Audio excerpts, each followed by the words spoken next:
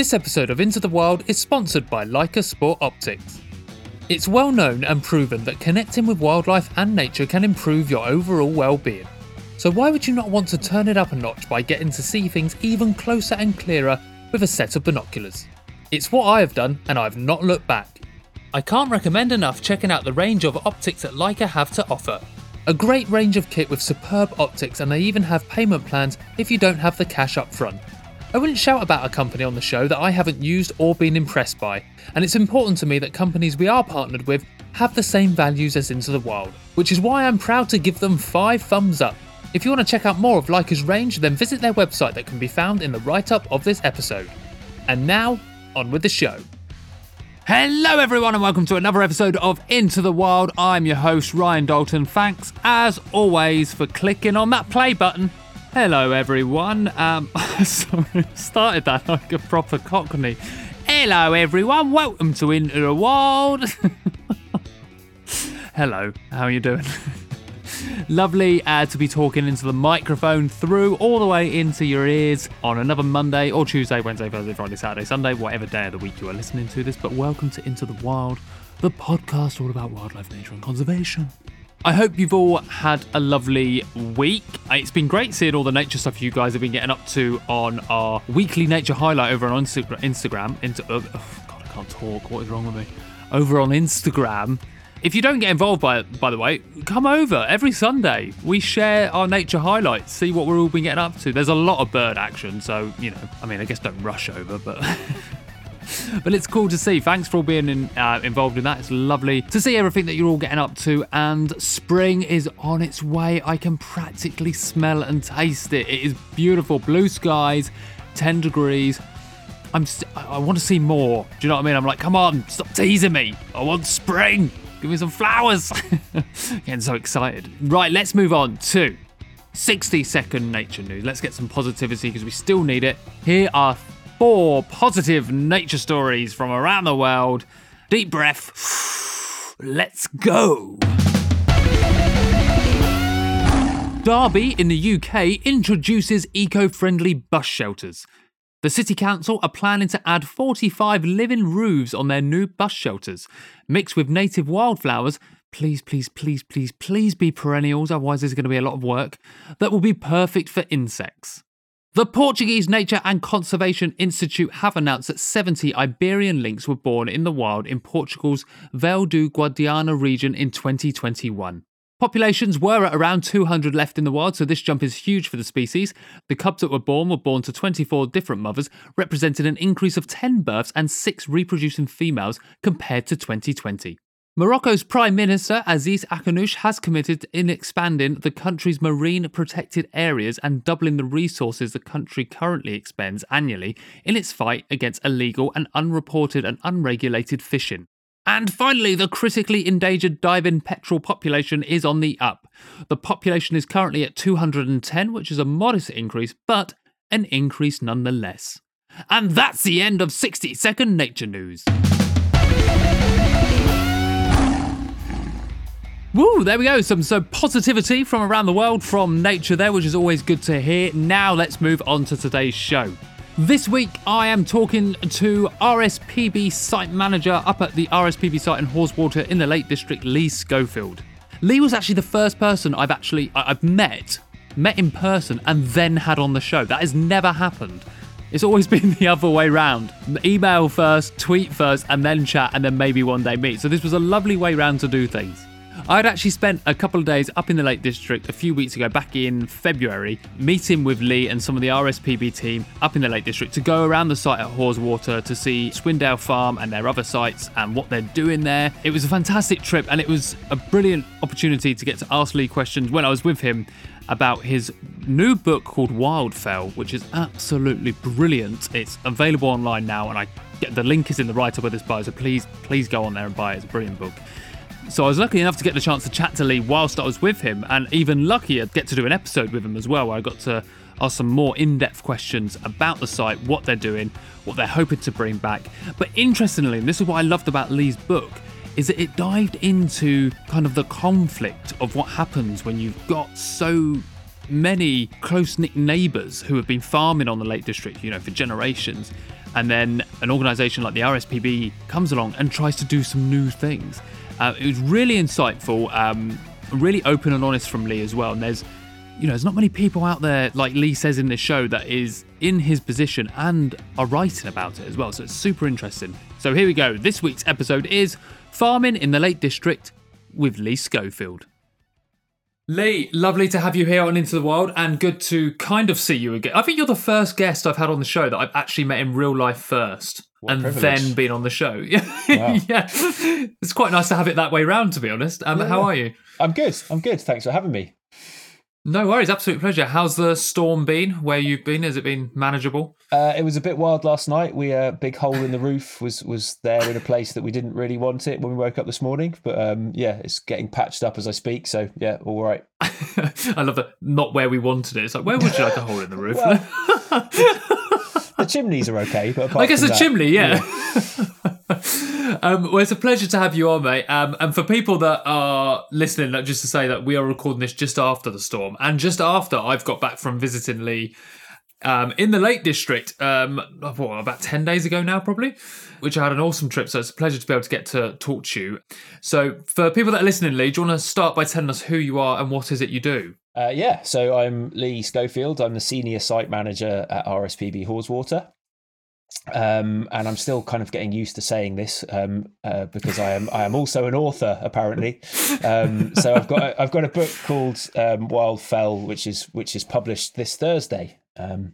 So yeah, I will probably become more comfortable saying that over time, I guess.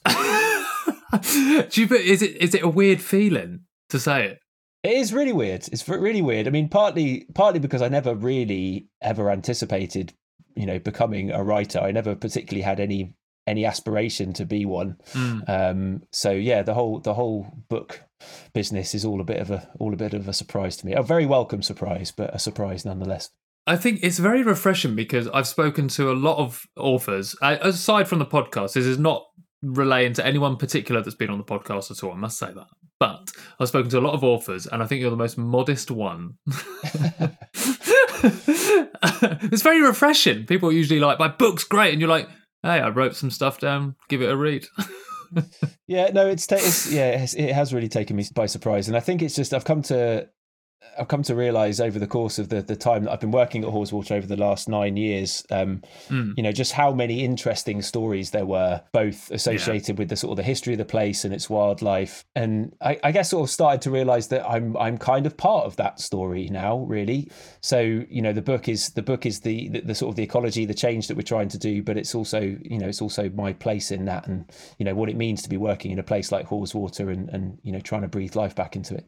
I think that was the most, for me, as I've gone through the book, that's one of the bits I love the most, was you explaining how your journey through all this has been. Like, not just the changes that are being made, but how you've been like, because some of the early chapters when you talk about some of the meetings you had to go to are really quite like, you really show how, I guess, challenging they were for you. And I guess it sounds horrible to say I enjoyed reading that bit, but what I mean is I enjoyed the personal kind of commentary on what that was like. Yeah, I felt that that story wasn't really, I couldn't recall that story having been told really from my particular perspective before. So, I read a lot. I read a lot of nature writing. Books like Ferrell, Wilding, have been a big sort of inspiration for the work that we're doing, and I suppose for the writing as well. But actually, Isabella Tree, I suppose, she is a practitioner. She's doing, but the vast majority of nature books are written by people who are external observers, but somebody kind of actually working at that coalface of conservation in the way that I do. I just couldn't really recall having ever read anything like that. And that was one of the drivers for wanting to write this, because, we are put in some quite unpleasant, challenging situations sometimes. And although my book is, I'm only talking about my own personal perspective, I've got lots of friends and colleagues who've had really unpleasant, they found themselves in very sticky situations that have been really very unpleasant, and I'm sure have taken a major toll on them, and I wanted that to be recognised, really. Yeah, and it certainly has, and it's been an interesting read to go through some of that, because there's a lot of things that you don't really, I guess, kind of like you said, hear about or even think about in the kind of industry. Before we get more onto the book, I guess I should ask you this question: is You've grown up with the natural world, you've grown up with wildlife on your doorstep, but what is your favourite thing about the natural world? That's a good question.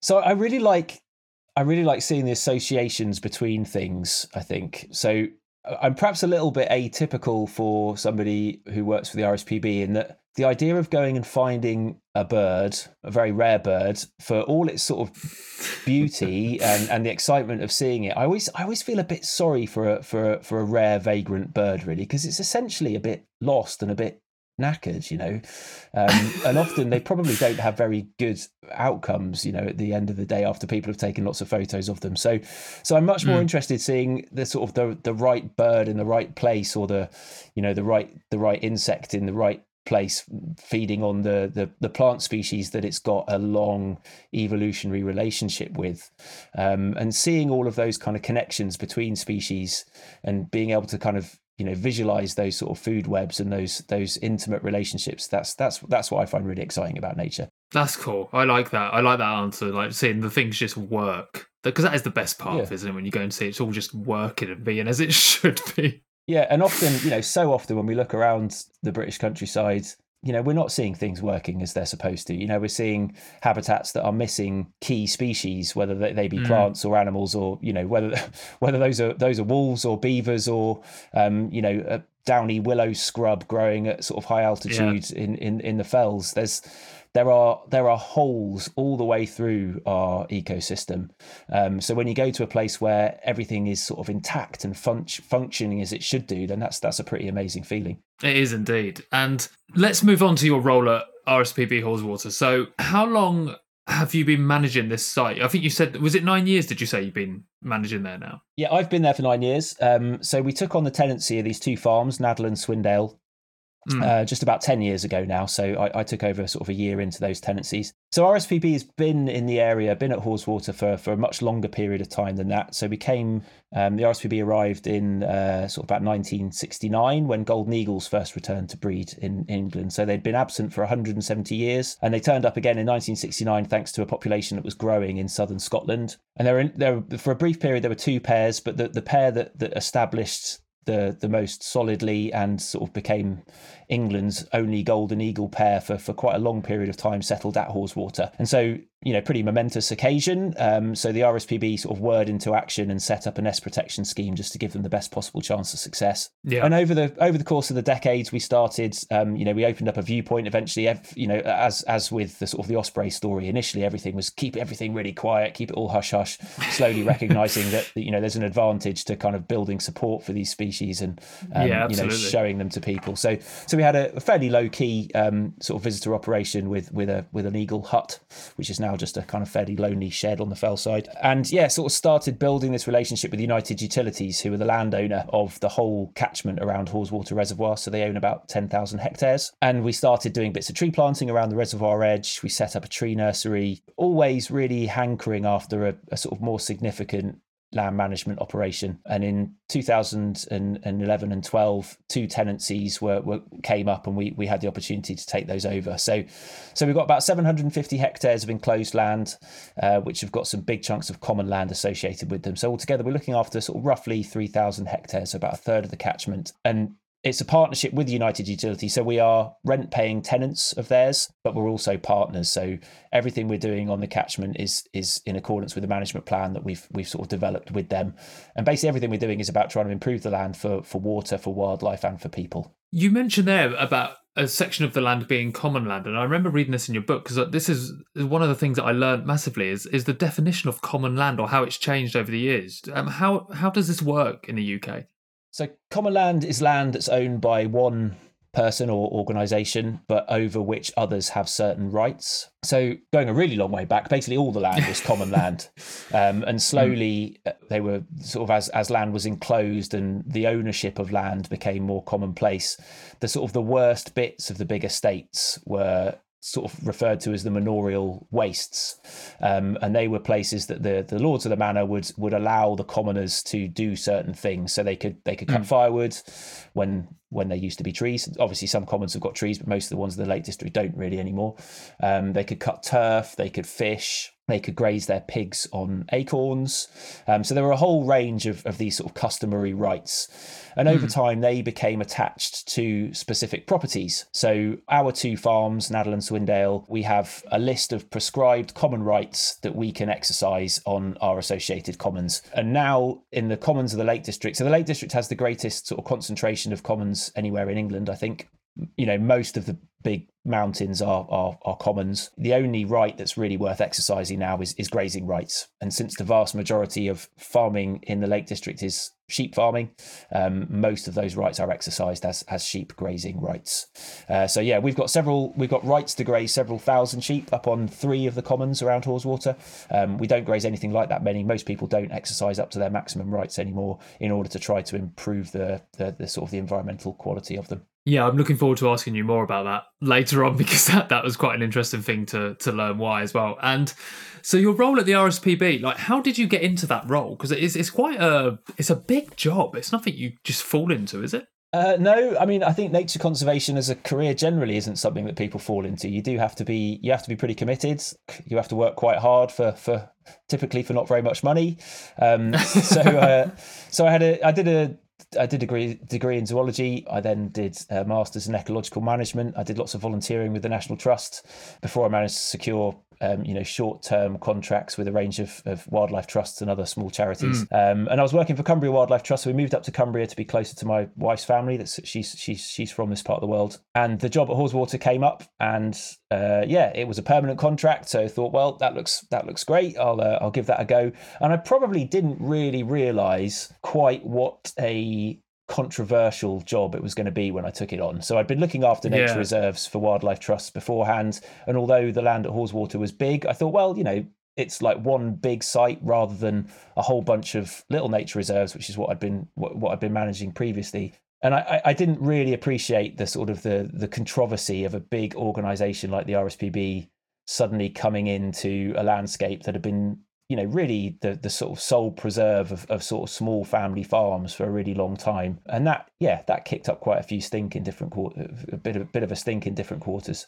So I mean, I would definitely recommend anybody putting in the graft to get a career in conservation. It is a fantastically rewarding career to get, but it does take a fair amount of commitment and dedication and time spent volunteering to get in there, which is difficult, and it's not something everybody can do. So I guess I want to talk about this because we spoke about it in person, and I've read about it in your book, and you've just mentioned it there. So you talk about your role and how the work of the RSPB is seen by other landowners, specifically in Haweswater in the Lake District.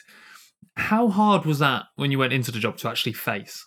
Yeah, it was pretty hard, and it got going quite quickly, actually. So one of the challenging things about common land, one of the most challenging things about common land, is the fact that there aren't boundaries between one common and the next, or between people's kind of traditional grazing areas and the adjacent one. So if one person on a common decides, well, I want to graze a little bit less intensively, I want to plant trees, I want to restore the environment, then you have a knock-on impact on all of your neighbours. You basically just create a bit of a grazing vacuum. More grass grows. The sheep on the neighbouring areas then they just stray in and they eat your grass instead, basically. So one of the sort of the initial concerns was, well, if we're going to change things, then that's going to sort of destabilize the sort of the hefting system, which is this sort of this method of grazing sheep on the fells that relies on sheep knowing their own traditional areas rather than grazing in line with fences. And that was a justifiable concern from people. They knew that one of the things we did want to do was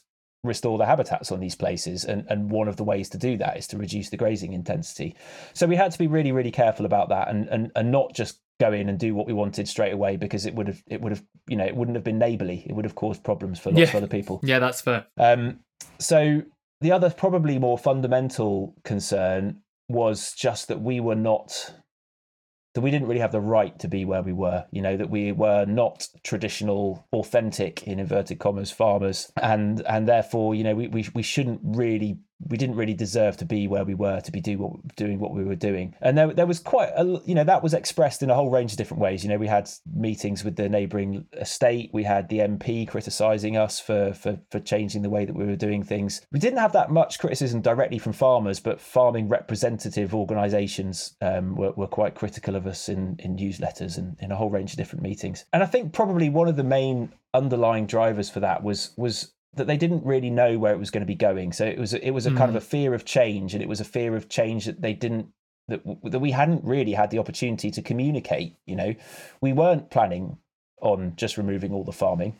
Initially for the first few years, our plan was to really understand how the farming worked. That was why we took the tenancies on. It was to run a hill farm for ourselves, to understand where the opportunities lay. But we obviously hadn't done a good enough job of communicating that to people, and so sort of Chinese whispers circulated, and everybody assumed that we were going to remove all the sheep, disrupt the hefting, and that we were going to somehow cast doubt on the value of hill farming by doing something differently. So yeah, it was quite rough, and a lot of it was directed at me quite personally, because I was the site manager. I was the kind of visible representative of the place. And yeah, I mean, I make it fairly clear in the book, it really affected my mental health. It felt like everybody was ganged up against us. And yeah, I know that a lot of people working in conservation probably suffer similarly. Do you find it's got better now? How's the relationships with the neighbouring landowners or the people on neighbouring land? So it's really variable. There's still definitely people who don't like the fact that we're there very much. But I think the mistake I made early on was not reaching out to people, not kind of getting to know our neighbours, and just retreating into my shell a little bit in the face of some criticism that we'd received, and therefore just deciding that the whole farming community was one great big amorphous block and they all felt exactly the same. And of course they didn't. The farming community, like any other community, is made up of people with very diverse views of the world. So I think the thing that helped me most was really to pluck up the courage to get out and meet people and meet the farmers that were doing things differently, that were doing things that were actually quite aligned to us.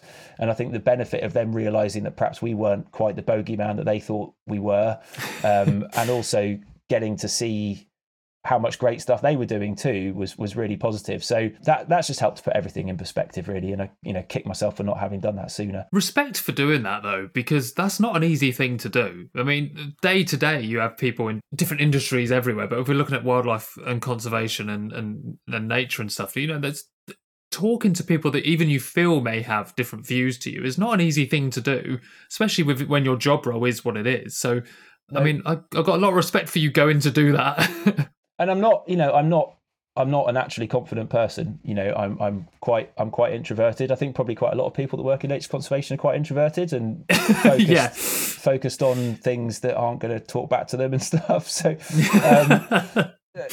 yeah, it was really hard, but almost universally, every single time I went to meet somebody and actually spent the time with them, even people who still don't agree with what we're doing, actually it was just always a lot easier than I thought it was going to be. It was a lot easier than I built it up to be in my head beforehand. So yeah, it can be hard to kind of get the ice broken, but it definitely reaped massive benefits. I think the vast majority of the time, not many people out there enjoy conflict. Introvert or extrovert, no one really likes conflict. There are some people that like to poke the fire, but so I think once you do go and talk to some people, or immerse yourself in the opposite side, or even in the middle way, 9 times out of 10 they see you're a person and you just have a chat. Definitely. I'd imagine. Yeah, that's it. I mean, you can, no matter how much you disagree with somebody about farming, the farmers up here and the conservationists that work up here, we all love the landscape. We've chosen to be here because the place kind of speaks to us, that we feel stirred by the views of the mountains or whatever. And we might have different views about how those mountains should be managed or left to do their own thing. But, there's an awful lot more that we've got in common than there is that divides us almost across the board, I think. Yeah, absolutely. And let's kind of get the listeners up to scratch with how, I mean, this is probably going to be a big question for you, but how land is managed. Let's look at the Lake District specifically, but traditionally in the Lake District, how has land been managed through history and how's it been used? After last ice age, it was broadly wooded. Neolithic people started clearing woodlands and sort of creating patterns of settled agriculture sort of 6,000-7,000 years ago.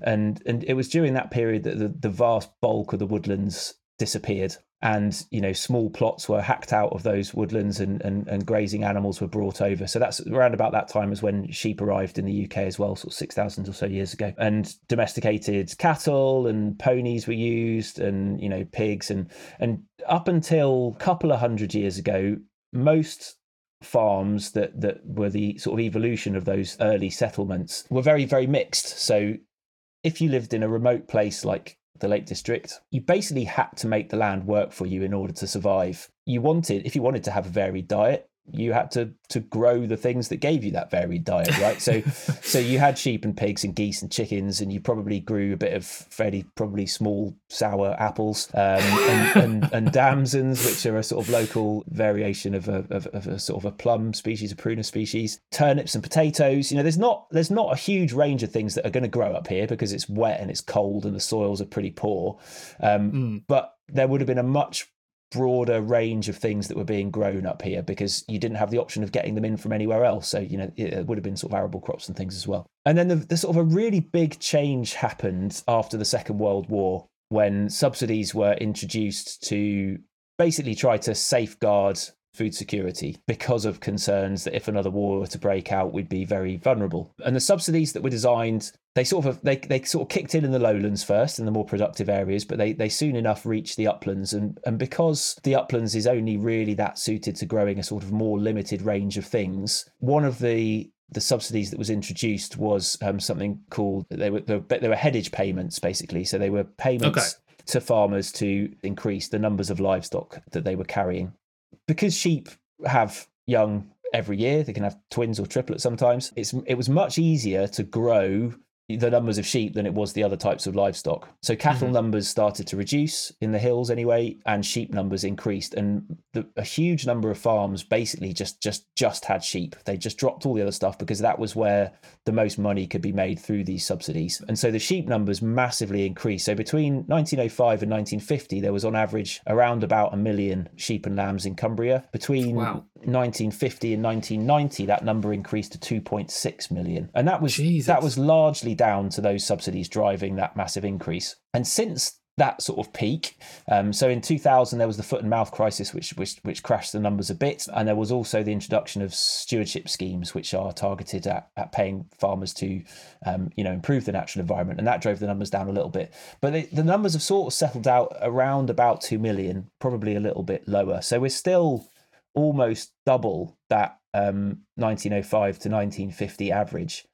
But because this has all been playing out over a really long period of time, most farmers, they can't remember that how things worked before those headage payments kicked in. So they can remember the drop in numbers since sort of 2000. And I hear it quite regularly actually from farmers saying, we've reduced as far as we can go. If we go any further than that, then the whole system is going to break down. And it's like, well, how did folk make it work up until 1950? Because they did, and one of the ways that they probably made it work was that the farms were smaller and that there was a lot more cheap labour available. So things have changed. It's not as easy to say we made it work then, you can make it work now. There are fundamental underlying issues that make it really difficult to return to that kind of system. But when that sort of level of farming intensity was operating up until 1950, the sort of relationship between farming and nature was a much more benign one.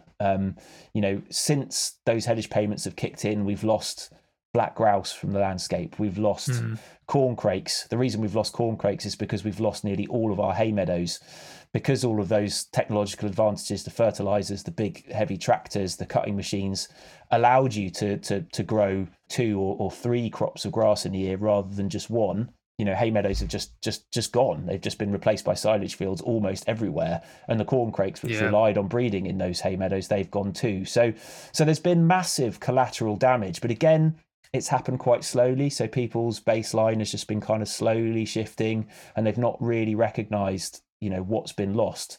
And so I've tried to paint that picture of how much we've lost and why, and how we might go about getting some of that back in the book. I guess that brings us on to the changes that you and your team want to make. I mean, I saw some of these when I was up there at the site, and it's quite exciting stuff. So what are the changes that you have and would like to bring in to Haweswater for the future? So a lot of it is about trying to reinstate that sort of traditional farming model. So a lot of people describe what we're doing as rewilding. And some of it does certainly fit into that box. So, we've restored the meanders to a stretch of the Swindale Beck, which is basically restoring the river's natural processes. And you could comfortably call that rewilding, but that restored river is flowing through a traditional hay meadow, which is absolutely not rewilding. That is very much a managed landscape that we cut for hay every year to feed to our livestock. But it's a system of sort of farm management that really benefits wildlife. Species rich hay meadows are one of the richest habitats in the temperate world. So we're not doing all of one thing or the other. We're trying to find a balance that respects the sort of the cultural heritage, the traditional management approaches, alongside ones which are more hands-off and letting nature do the heavy lifting. So I mean, one of the biggest changes, and I guess one of the perhaps most controversial changes, is that we've taken sheep off a big chunk of one of our commons. So we managed to secure a fence on that common last year, which is quite an undertaking. On common land, you need Secretary of State permission to put a fence on a common. And that allowed us to change the grazing on about 950 hectares of that common. Wow. So the sheep have come off that 950 hectare area altogether, and we've replaced them with a small herd of hardy belted Galloway cattle. Which are adorable, by the way. They are adorable. Yeah, they look like giant hairy licorice all sorts. They are. I mean, yeah, they look adorable, but you don't want to get on the wrong side of them. They can be quite. Oh God, no, they were big as well. Yeah. Big and hairy, adorable looking, but yeah, need to be treated with respect. And the reason for having cattle instead of sheep, and I think this is quite an important point that maybe folk miss.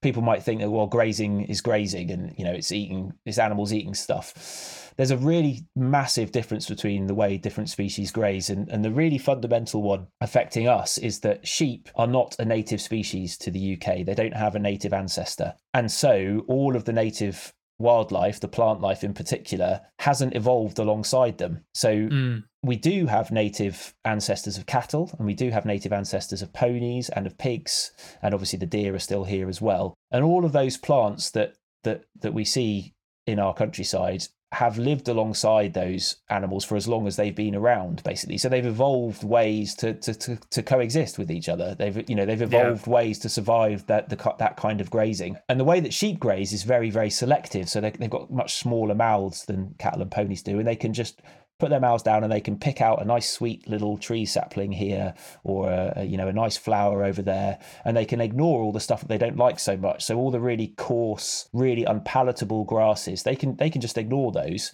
and therefore over time those coarse, unpalatable species have just dominated. And that is what most of the Lake District fells are covered with, is coarse, unpalatable species, generally species that don't have a flower that offers up pollen and nectar to an invertebrate. So although it's a very kind of subtle, slow transition, that sort of dominance by sheep is probably one of the most significant factors driving the state of plant communities in the Lake District, in the uplands generally.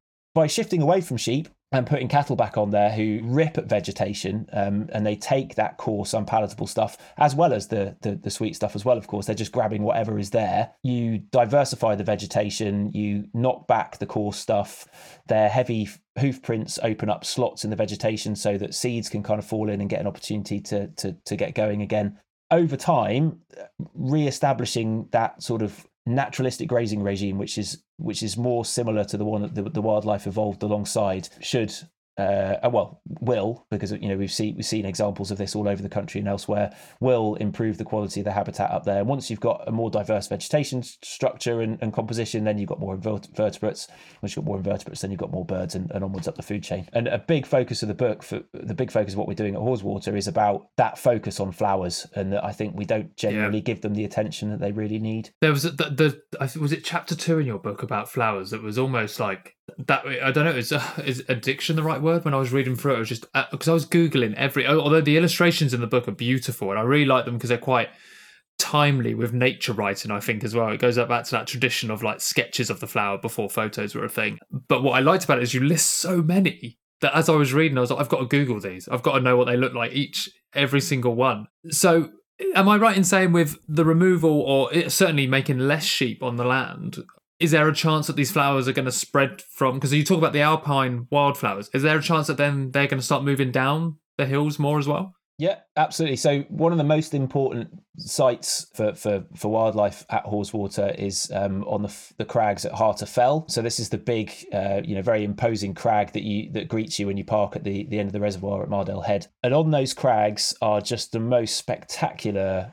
array of plants, alpine meadows basically, but that are growing vertically because that's the only place that they've been able to survive the depredations of the sheep and the deer too. And we've recently, 4 years ago, we put up a big fenced plot immediately below the crag, and just by taking out the sheep and the deer grazing from that area, we're seeing those plants just tumble off the crag. So rose root, devil's bit scabious, lesser meadow rue, alpine sawwort, globe flower, huge diversity of ferns, just a really incredibly long list of plant species that are growing up on these crags, just having the opportunity to recolonize that ground below. And that's where they want to be. They're not adapted to grow on cliff ledges. It's just that's the only place they've managed to cling on. In that particular area, we haven't got any grazing at all. And in some parts of it, it is becoming quite rank. It's becoming quite grassy. And if you don't graze at all, the grasses can sort of close up the sward and over time crowd out the flowers. But there are also some plant communities that really they really benefit from not having any grazing at all. And that's particularly the case at sort of higher altitudes, or where the slope is quite steep, or where the soils are quite thin. It's really difficult in a very heterogeneous sort of complex habitat. You can't manage just for one particular plant community. You just have to say, well, that we're going to manage for that one, and everything else is just going to kind of have to take its chances, really. So most of the site is grazed in some way or other, but there are some places that aren't grazed at all, and that's going to give us a broader range of different conditions and a broader range of different habitats over time. And that's what it's all about. It's all diversity of management leads to diversity of habitats, which leads to diversity of species. It was interesting when I was up there to see, because you pointed out some areas where you had fenced off from grazing, and literally you can look from left to right and see this epic difference of woodland and even the way the trees are growing, or what the trees have growing around them, to the other side of not nothing, but like you said, not diverse in the same way. It's quite powerful when you can see an image like that, isn't it? Yeah, definitely. And we use a lot of fencing at Haweswater, and we would rather not be, but when we only have 3,000 hectares feels quite big, but it's also very small. It's like, it's not big enough to give us the sort of the natural dynamism in the landscape that would be producing conditions that we would be able to just not worry about all of those habitats, and that we would have the species rich grassland just by accident because a river has kind of stripped a load of turf and created a load of really sort of low nutrient conditions for a while. So we kind of have to simulate those natural processes and provide that variety through manual means. And fencing and grazing are the tools that we sort of have to use in those places. And we are trying to reduce the numbers of fences wherever we can. So where we've got the option for having sort of cattle grazing over a really large area, we'll be taking fences down, but in some places we're gonna have to keep them up, and that's just life in nature conservation in the UK, really. And I guess, because that was going to be one of my questions, is how do you manage grazing species, both wild and domestic? So obviously you can use fences and stuff, but I remember you telling us when we were there about the new way of managing your cattle herds and stuff with the collars, which is quite forward thinking. These are an amazing new innovation that quite a few people are using now, actually, particularly sort of big rewilding projects and things. So our cattle wear these GPS fencing collars. They're made by a company called No Fence that's based out of Norway, and they've been using them in Norway. Perfect. They're always ahead of us, I think, in Norway. Basically, they're a solar powered GPS unit that's slung around a chain on the neck of the cattle, and on an app on my phone, I can draw a set of coordinates. So I can draw a virtual field, and those coordinates are sent to the cattle's collar via GPS. And when the cow approaches the edge of that virtual field that I've drawn, initially it gets a sonic deterrent, so it hears a beep. It hears a more insistent beep when it gets a little bit closer, and then when it finally hits that virtual boundary, it gets an electric shock through the chain. And the cattle, they're smart creatures, cattle, so they learn very, very quickly that the beep means an electric shock is coming. And I've been up and watched them while they've been sort of roaming around in this, invisible field. And as soon as they hear the beep, they turn around immediately and they head back into the field again. And you can see on the app how many shocks and how many warnings they've had over time. And on the first day, they're all getting loads of electric shocks while they figure out. The next day, some of them get some electric shocks, and by the third day, hardly any of them are getting electric shocks at all. And so there's some people who are a bit concerned about this, that there's a welfare issue here. The sort of the strength of the shock is pretty much the same as you get if you touch a standard actual electric fence. So it hurts, it's unpleasant, but there's no lasting negative impact from it. There's also people who say, well, at least with an electric fence, the cattle can see the fence is there, and it's not fair that there's this invisible thing that they can't detect. But actually, cattle rely on their hearing almost as much as they do their sight. They are basically learning where these fences are with sound, because that's where they're getting these sonic deterrents for the fences. So it's we think of it as being cruel because we're a very visual species. Cattle using their ears that much more, it's not really that dissimilar to learn where it is by sound as to where it is by sight. So yeah, there's lots of people using them. They are pretty transformative. The cost associated with it compared to putting up physical fencing to do the same sort of job would, it's a massive saving to use these fences, and you get the flexibility. So we can move the cattle around. We can simulate how cattle would, be roving over a landscape during the course of the year, probably avoiding the tops in the winter, but perhaps going up there a bit more in the summer. So again, we're having to use technology in the same way that we're using the fences, but it's all about trying to simulate how those animals would have behaved in a wilder landscape a long time ago. And when we're talking about like controlling grazers, again, both wild and domestic, something we hear quite a lot is, instead of all this control or land management, why can't we just hand it back over to nature? Nature will sort it out. Don't worry, nature finds a way. But I guess, what you talk about a lot is saying, well, that's not entirely true due to the fact that our ecosystems are so out of balance. You can't hand back an out of balance ecosystem back to nature, because it will find a way, but it's not necessarily going to be the way that benefits. So what's your response to people when they kind of say things like that? So it's as you said, really. the ecosystem is out of balance. It's missing like fundamental cogs that make it work, and without them, the thing is just kind of limping along in a weird, disjointed way.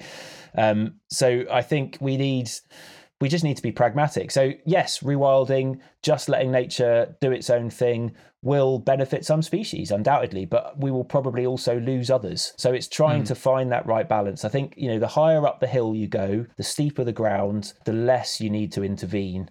In more productive landscapes that have been sort of twisted by applications of fertilizer over long periods of time, the seed source has just gone because it's been burnt over and over again. You've got to intervene in order to get that those natural processes operating again. Or, I believe that we have to intervene. Other people believe differently. And one of the points I tried to make in the book is that although we are a fairly small, fairly crowded island, there is room for rewilding, and there's room for conservation management, and there's room for farming. And actually we can be pragmatic about that. We can put infrastructure in places that allow those two different approaches to operate next door to each other, or, in a much more sort of intimate mosaic as we're doing within our farms. So yeah, we need to get away from sort of binary thinking that it's rewilding or something else. There's lots of scope for and. What was the name of the plant that, I'm sorry to bring this up, maybe this is your nemesis, but what was the name of the plant that you haven't found on the site? That you're smiling already. What's the name of it? Purple saxifrage is indeed my botanical nemesis. Yeah, and you haven't found it yet? I haven't found it yet. No, I've got a date with some guys from the Alpine Club who are coming out in middle of March to have a look for it. So it's a really early flowering species, and when it's not in flower, it looks quite a lot like wild thyme, which is quite common, and it grows in sort of very remote, craggy places ordinarily. And yeah, it was recorded as being at Haweswater in like 1970 or something, and nobody's seen it since. And the only reference that we've got for it is like within a 1 kilometre square somewhere. So it's on a crag somewhere within the quarry of Bleewater. And it's like, it's going to be there somewhere. And one of these days we'll find it. But I can't wait. I'm buzzing. I'm watching your Twitter now. Like, confidently that soon you're going to be like, found it. The suspense. The suspense is thrilling.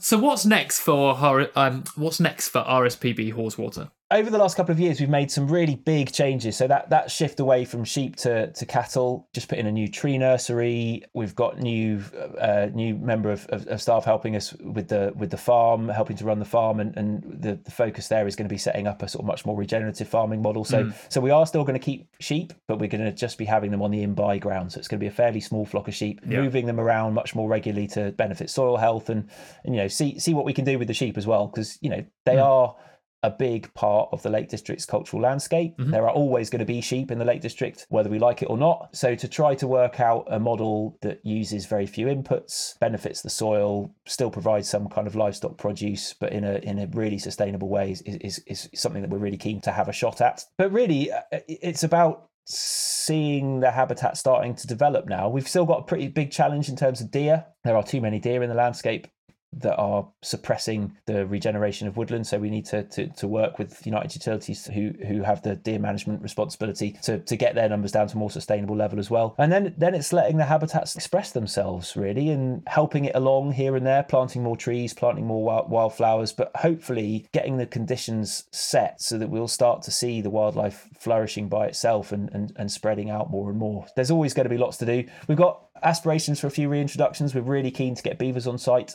They're in an enclosed area just sort of a few miles down the valley from us. We think that they would have tremendous benefits to both sort of reducing flood risk and improving the quality of the water in a few places on site. So yeah, there's lots of work to do there to consult the local community to make sure that they're up for that as well. But yeah, there's lots to do, lots to keep me busy until I retire. And the last question for you, Lee, is if you could pass on one bit of advice onto everyone on the planet regarding the natural world, what would it be? I think it's be tolerant of other perspectives and recognise that there are a huge range of different viewpoints out there and they all have pros and cons, and try to work within that kind of messy middle ground that accommodates that broad range of points of view is going to be the way forward. Amazing. Lee, thank you so much for being on the show. It's been a pleasure to have you on, pleasure to meet you, and it's been super fun reading your book, which, as this is being aired, is already out. So people need to go buy it. That would be great. Yes, please. Thanks so much for being on the show, mate, and all the best for the rest of the year. Thanks, man. Speak to you again.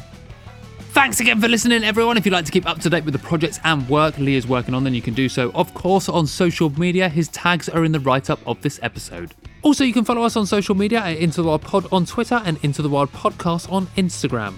And if you'd like to get in touch about Into the Wild or ask any questions or suggest any ideas for some episodes, you can email me at intothewildpod@gmail.com. A quick note to say that all the opinions and expressions expressed in today's episode belong to the person that said them and do not represent those opinions held by Into the Wild or anyone that we work with or are affiliated with. If you would like a shout out on the show or to be put into a draw to win a free Into the Wild podcast mug, yes please, then all you have to do is review the show on iTunes or Spotify or both and send me a screen grab, take part in our weekly nature highlight share every Sunday on Instagram, or you can tip Into the Wild via our Ko-fi link in the write-up of this episode. Of course, you can do all three of those things and increase your chance of winning the monthly mug.